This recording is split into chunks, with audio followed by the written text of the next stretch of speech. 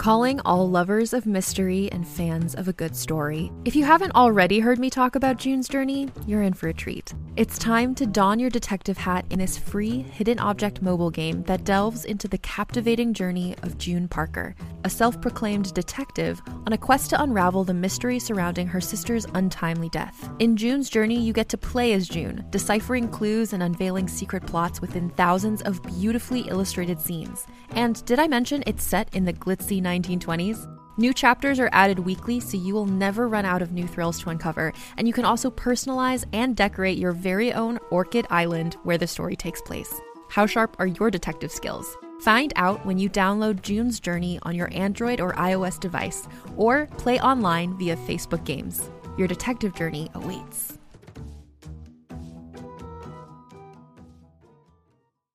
Greetings, adventurers.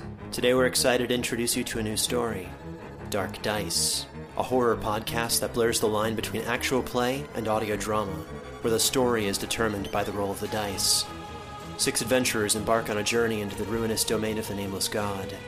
They will never be the same again. One of the players is not what they seem after a doppelganger, a creature that can assume the form and voice of whatever it kills, infiltrates the team.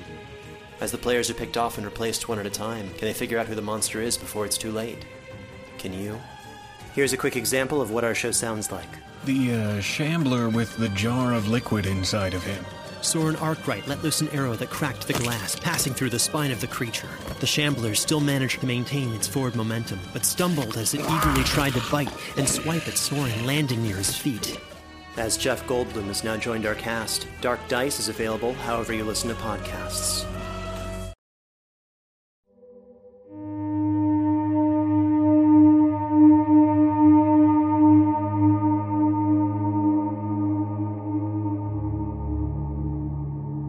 The Human Obscene.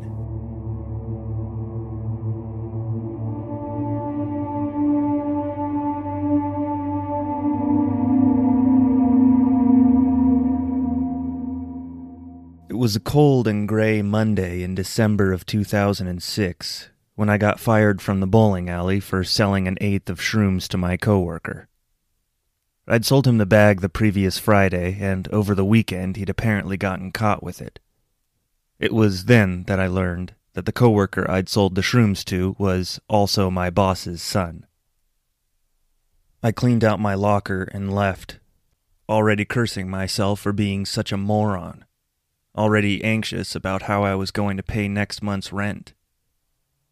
I got in my car and started driving down 4th Street. I looked at the snow-covered buildings and houses, at the people, all of them so busy, rushing from place to place. I felt like driving my car until it ran out of gas and then walking into the woods. But it was at just that moment that I passed a sign that grabbed my attention. It was in the window of a single-story office building on the corner of Maple and 4th. C.M. Slaughter, Private Investigator, the sign read. And below it, in the corner of the window, was a red and white poster that said, "Help Wanted," in big block letters. It wasn't my first choice for an occupation. I hadn't grown up idolizing Dick Tracy or Philip Marlowe.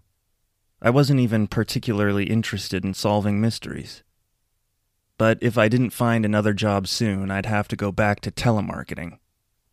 And I was willing to be wrong, but in that moment, working for a PI sounded a lot more interesting than telemarketing.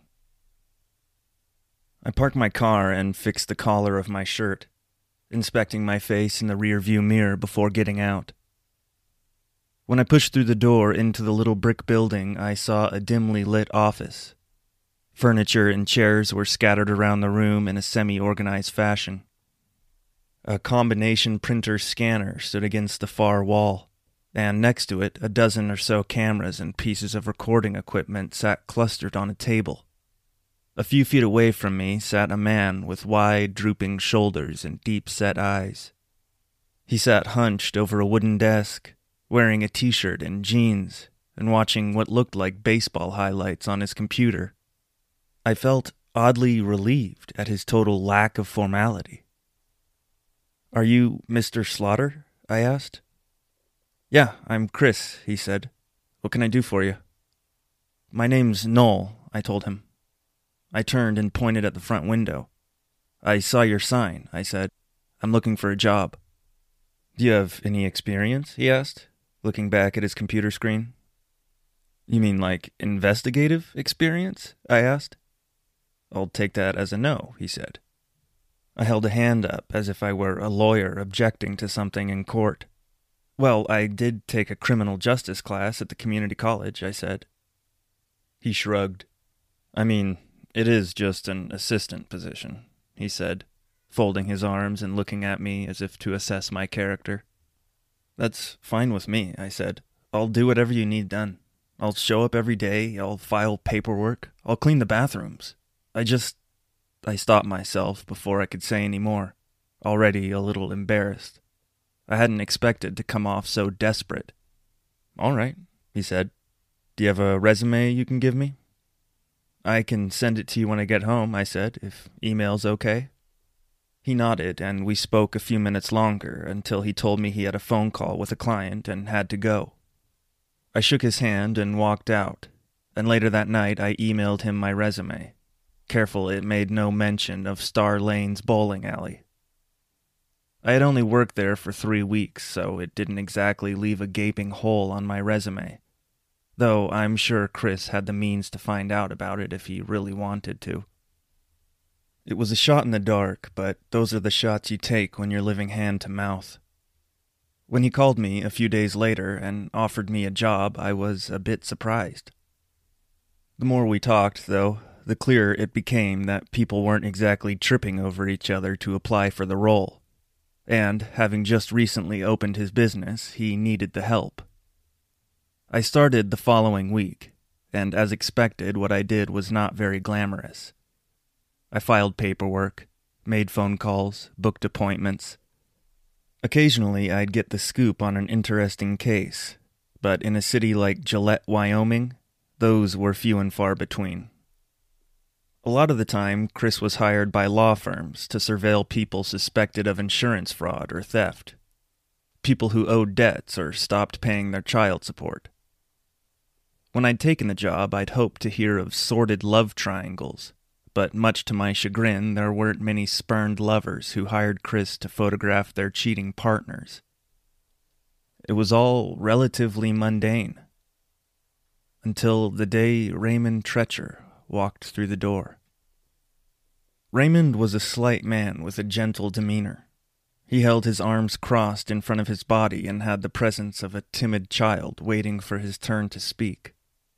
He had a thin mustache and sandy blonde hair that hung over his ears, and was dressed in a faded paisley shirt that was tucked neatly into the waist of his dockers. Under one arm he held a slim accordion folder. Chris and I sat in silence at our respective desks, waiting for the feeble-looking man to introduce himself. After a long silence, he finally said, "I'd like to talk to someone about my sister. She's missing. Well, she started a cult, and all of them are missing." A few more seconds elapsed while Chris and I stared at him in disbelief. "They called themselves the Allegiant Redeemers," he went on, his face bearing a plaintive expression. "Have you heard of them?"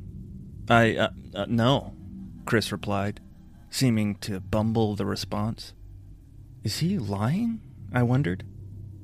He quickly stood and offered the man a seat at his desk. The man sat down, and Chris asked him if he wanted a water or a coffee, but the man shook his head. "I'm sorry, I didn't get your name," Chris said, reaching across the desk to shake the man's hand. "My apologies. I'm Raymond Treacher," the man replied. "Raymond, I'm very sorry to hear what you've gone through, and I appreciate you coming in, but a case where multiple adults are missing would have to be handled by the police. They're going to have a lot more resources than..." But Raymond was already holding up his hand to stop him. "The police have already conducted their investigation," he said. "Well, technically, the investigation is still open, but unless some new evidence is uncovered, the whole thing is stuck at a standstill." They put an APB out, but without proof of a crime, they're not willing to do much else. They told me it's not against the law to disappear, but I'm afraid that if some other action isn't taken, we might never find them. Chris half turned and looked at me incredulously. I'm sure he could read the shock on my face.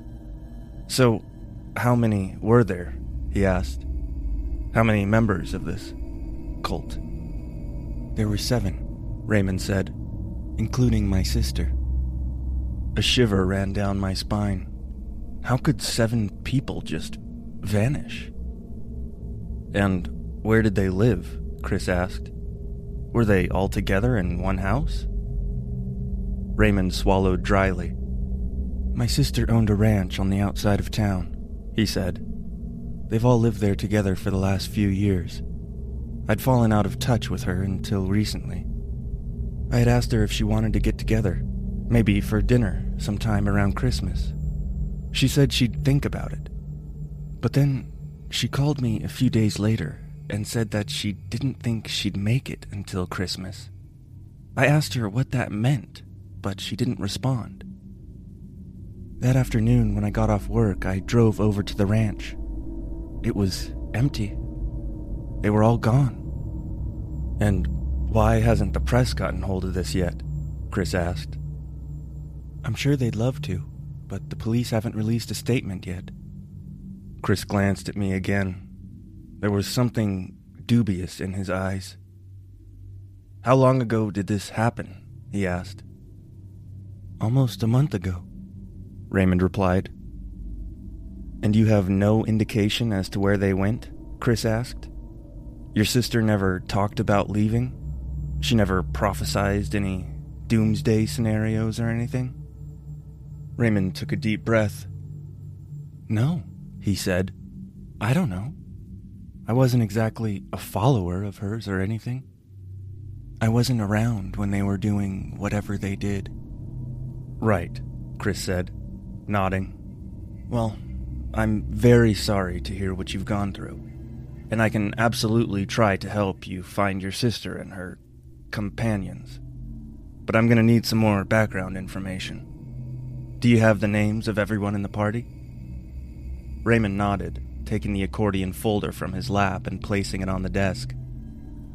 He opened it and handed Chris the contents. It included photographs of the Allegiant Redeemers' property on the southern edge of town, near Antelope Valley. It also included names and photos of all the members, including several photos of Raymond's sister, Agatha Treacher. There was a clear resemblance between Agatha and Raymond. Oddly, though, she looked much older than he did, her hair running gray and wrinkles forming beneath her eyes. As I watched Chris flip through the photographs of her, I noticed a consistent lack of emotion in her expression. I'd always thought of cult leaders as eccentrics with bright personas, even if they were hiding something sinister underneath. But Agatha Treacher had a cold, menacing stare. She was nothing if not ominous, and looking at her made me wonder what her followers could have seen in her. I wanted to know more about the Allegiant Redeemers and what they believed. Chris and Raymond went on talking, and when Chris was satisfied that he had enough information to get started, he stood and shook Raymond's slim hand. I won't ask for anything today, but you should know that my rate is $60 an hour. For you, I'll knock it down to $50. Tomorrow I'll go out to the property and see what I can find. That's just fine. Thank you, Raymond said. He turned to leave, but before he reached the door, he turned back and said, I trust you'll have the discretion not to leak any of this to the press. I'd rather keep things confined until we understand what happened. Just for my family's sake. He looked not only at Chris as he said this, but at me, too. It was the first time he'd looked at me directly in the eyes since he'd walked in the door, and in his gaze I could see the remnants of that same dead stare I'd seen in the photographs of his sister. Of course, Chris replied, and Raymond turned to leave. The following day, when I came in for my shift, Chris was on the phone with the local police department. He was trying to get them to send over their case file for the disappearance of Agatha and her followers, but because the investigation was still technically an open one, they were refusing to share anything with him. He shared a handful of choice words in closing and then slammed the phone down into its cradle. "Can I come with you?" I asked when he seemed like he'd collected himself. "Where?" he said, turning to me. "The ranch?" I nodded and he looked at me glumly. "Wouldn't you be curious if you were me?" I asked. "I mean, don't you want to know what they believed?" "Not as much as I want to know where they are, or whether they're still alive," he said. He picked up his car keys and his coat, and then lingered for a few seconds near the door. "Well, are you coming?" he asked. Agatha Treacher's property was located at 17 South Winford Lane, on the southern edge of town, where the properties get further and further apart, until you're liable to drive several miles before spotting a lone structure on the horizon. As we drove, I asked Chris if I could look through the evidence he'd collected so far. He looked at me begrudgingly, and then reached into the back seat and produced a folder containing the paperwork Raymond had given him the day before. I opened it and started thumbing through the pages. The first few pages consisted of pictures of the residence. They weren't high definition, but were clear enough to provide a good idea of what the place looked like. It sat on the center of a sprawling property. Rolling hills and groves of scattered trees extended away as far as the eye could see. The structures themselves didn't look quite like I'd expected them to. It looked more like an industrial facility than a residence or a cult compound. A blue metal building the size of a small warehouse stood at the center, where a long dirt driveway came to an end. Next to it were two small wooden structures, perhaps cabins, and a few hundred yards away sat two mobile homes, on opposing sides of what looked like a well house. The photos appeared to have been taken recently, or at least taken at the same time of year. In the pictures, the snow on the ground looked fresh, as if it had recently fallen. So I guessed that the photos had been taken a few weeks before, right around the time we'd gotten our first big snowfall that year.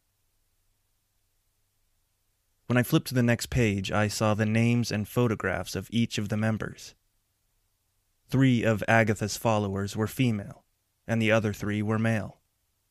Their ages appeared to range from young adult to senior citizen. Some of the pictures were headshots that reminded me of passport photos. Others were casual pictures taken at events or parties. They didn't look resentful or oppressed. None of the photos gave me the impression that the person shown was being held against their will. Agatha's followers looked like healthy, normal people. Some were smiling, others more serious. But there was one thing I found strange about the photographs. Each of the members of the Allegiant Redeemers looked familiar to me. I couldn't tell why or where I had seen them before, but I knew that I recognized them.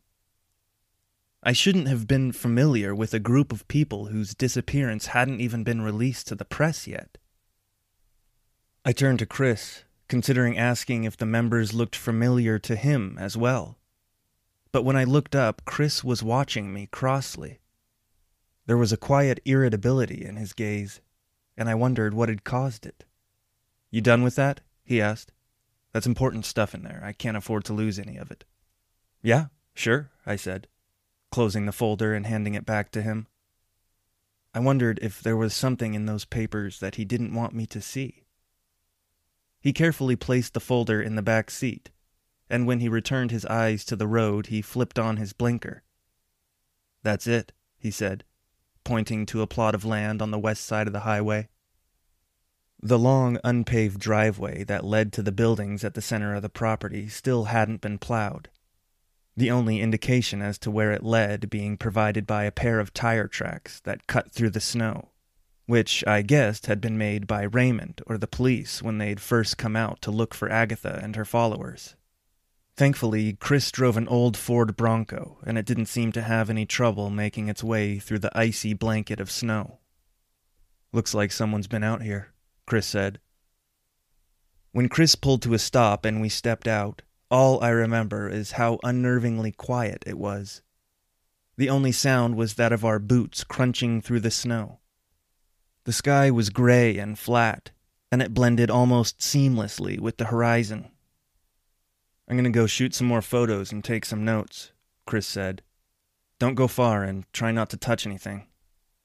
I looked at the big metal building, its blue paint chipping away to reveal rusty sheet metal. I take it there's no security cameras? I said, turning to Chris. He shook his head. Not yet, he said. I'm going to put some up before we leave. If anything else goes on out here, I want to know about it. He took his camera and walked off through the snow in the direction of the 2 mobile homes. I looked back at the big blue building. I wondered if that was their congregation hall. I walked over to it and was surprised to find one of the side doors open. The door squeaked on rusty hinges as I wrestled it open. When I was inside, I saw a dimly lit but wide-open space that was filled with what looked like church pews. Except, rather than most churches where all the pews faced the same direction, these were arranged so that every other row was turned back to face the one before it.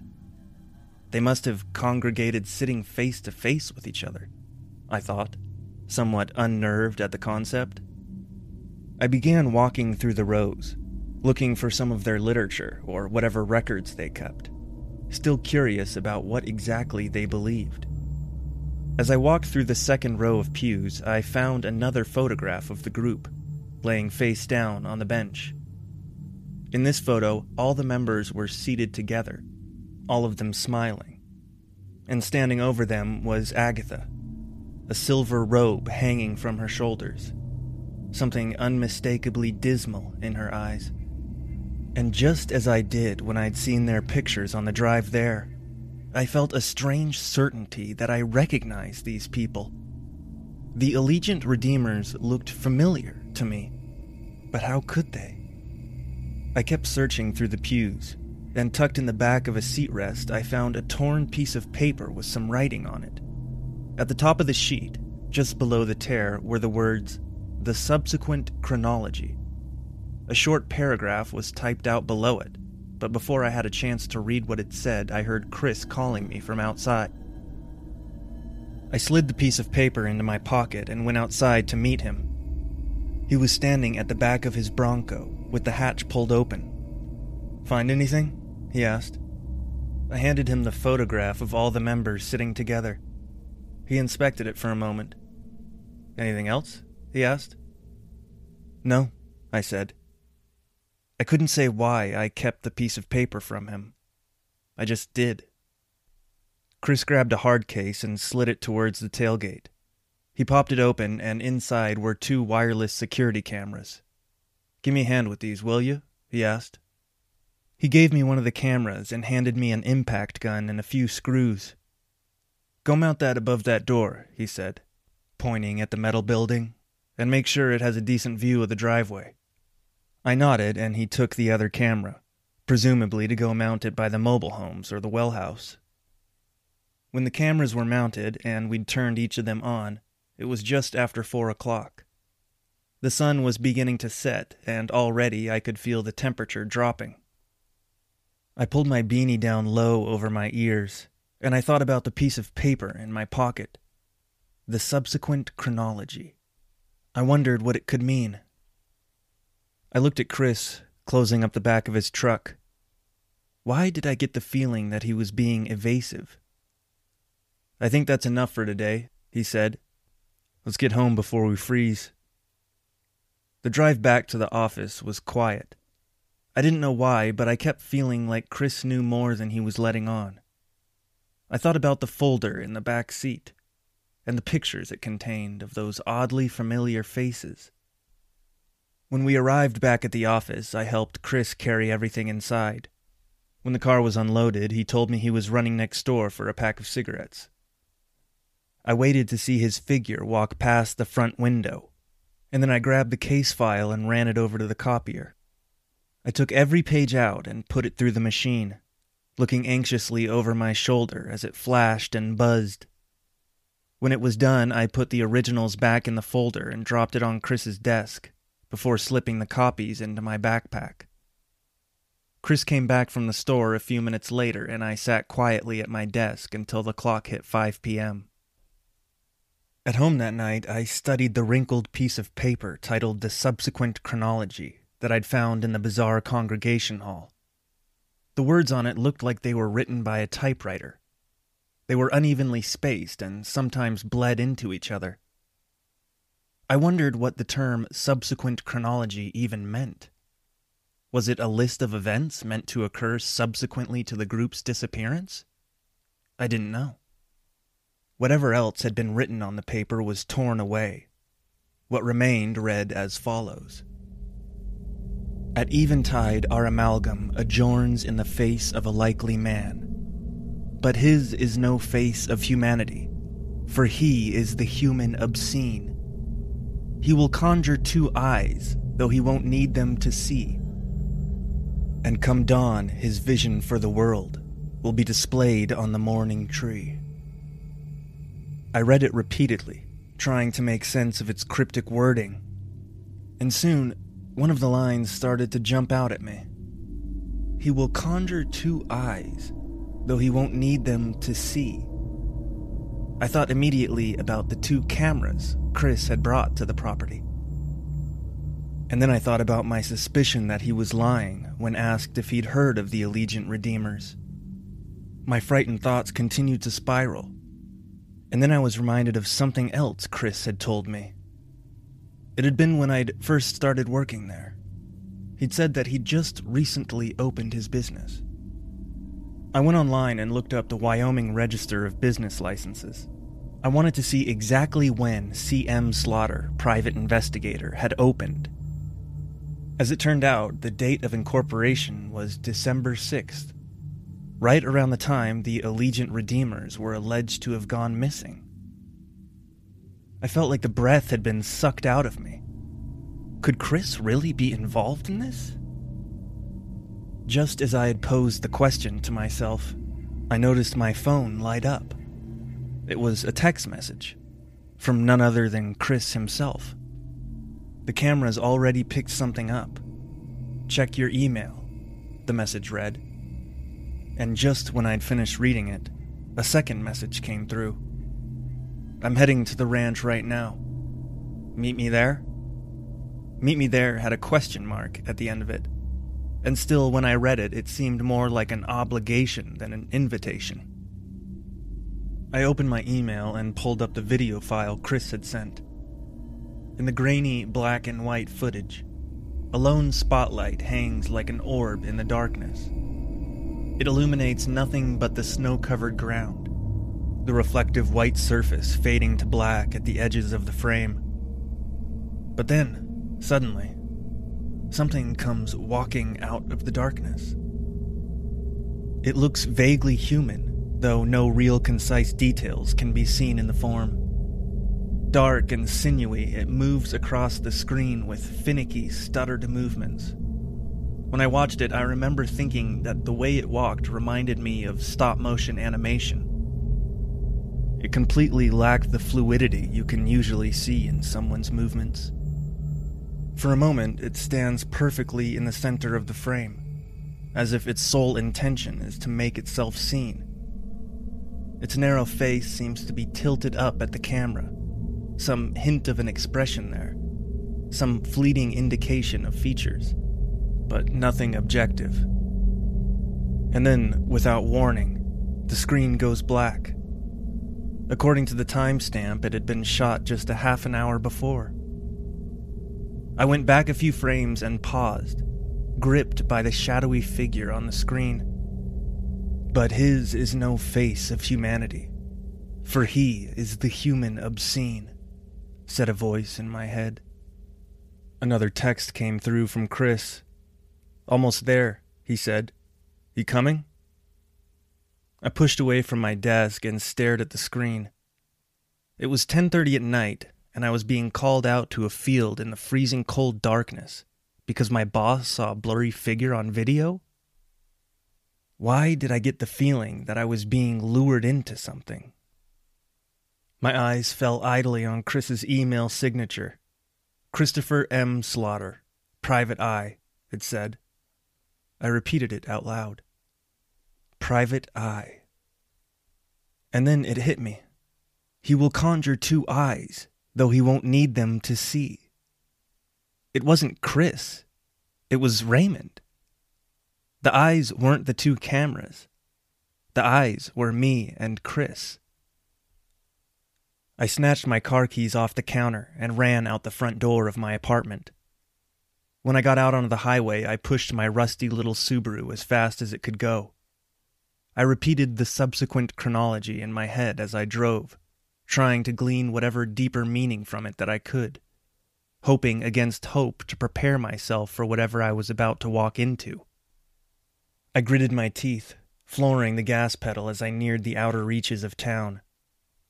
The little dots of light scattered across the horizon grew more and more distant as I descended upon the darkness of the open country. The property appeared empty when I arrived at 17 South Winford Lane. But as I made my way up the long, snowy driveway, still pushing my rickety station wagon for all it was worth, I saw something that made my heart sink. Chris's Bronco was parked haphazardly next to one of the buildings, its headlights still on, the driver's side door hanging wide open. I pulled my car to a sliding stop and grabbed a flashlight out of the glove box, flipping it on as I stepped out into the cold, dark world. Already my heart was racing. I expected that atrocious figure I'd seen in the video to come walking out from behind every corner.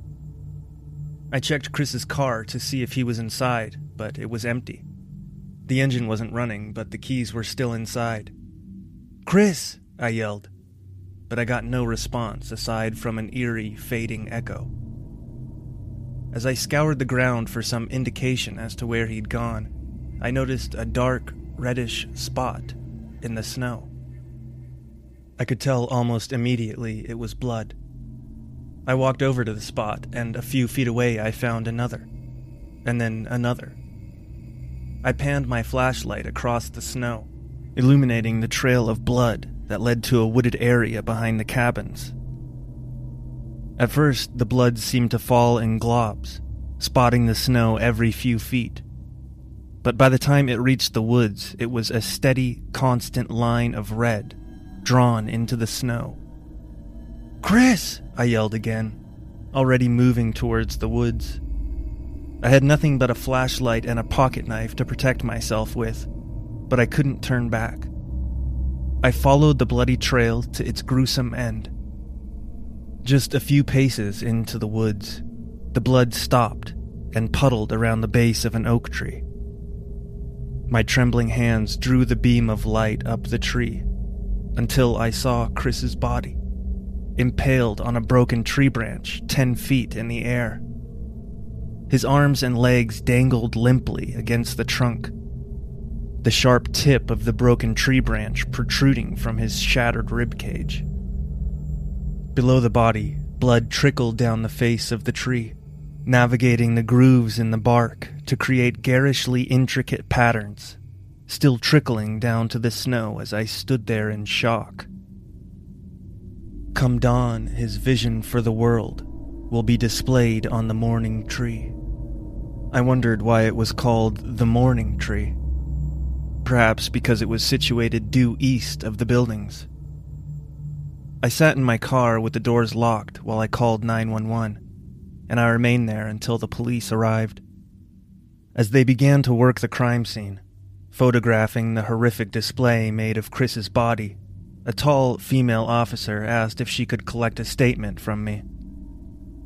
I sat down with her, and the first thing she asked was what Chris and I were even doing there.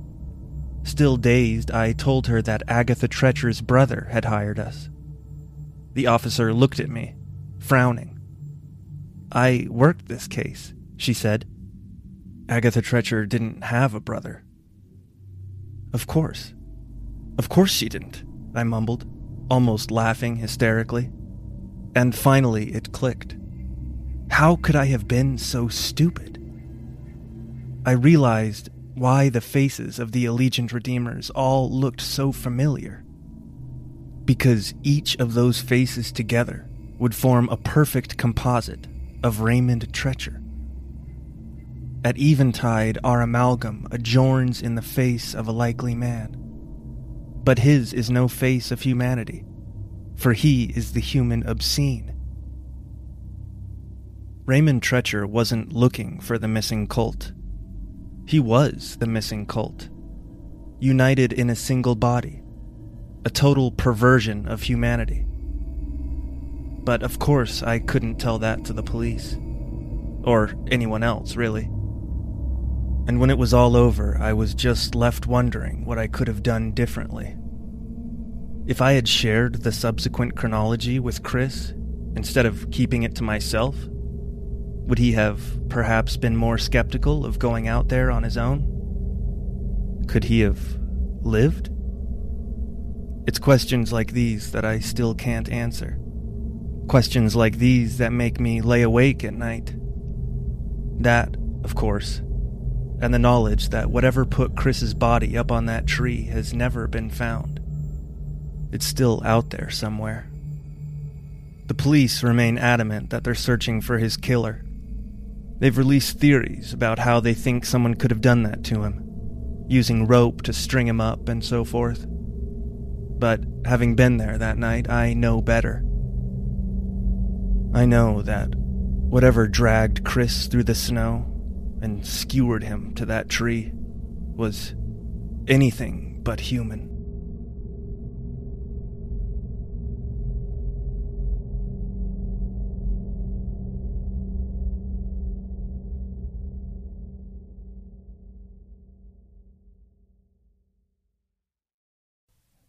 Hey, Jeff here. If you enjoy my podcast, I just want to let you know that I have a Patreon that you can subscribe to. It's $3 per episode, and you get to listen to every episode a few days early. Plus, you also get access to my full-length audiobook, Solace. It's sort of a cosmic horror/mystery story where this journalist uncovers unexplainable disappearance and sort of becomes obsessed with it. You can listen to the first 30 minutes for free in the episode titled Solace. The Patreon also has its own RSS feed, so you can listen on whatever podcasting app you like. And the link for it is in the show notes, as well as in the bio for the show. But if you can't see it, it's patreon.com/ACEPHALE. You can also leave a rating or write a review. That goes a long way for helping the show get listeners. You can follow me on social media. The links for Instagram and Twitter will be in the show notes as well. And of course, just thank you for being here. It really seriously means a lot that you listen to this. Contained herein are the heresies of Radolf Burntwine, erstwhile monk turned traveling medical investigator. Join me as I uncover the blasphemous truth of a plague-ridden world, that ours is not a loving God, and we are not its favored children. The Heresies of Radolf Burntwine, coming January 2nd, wherever podcasts are available.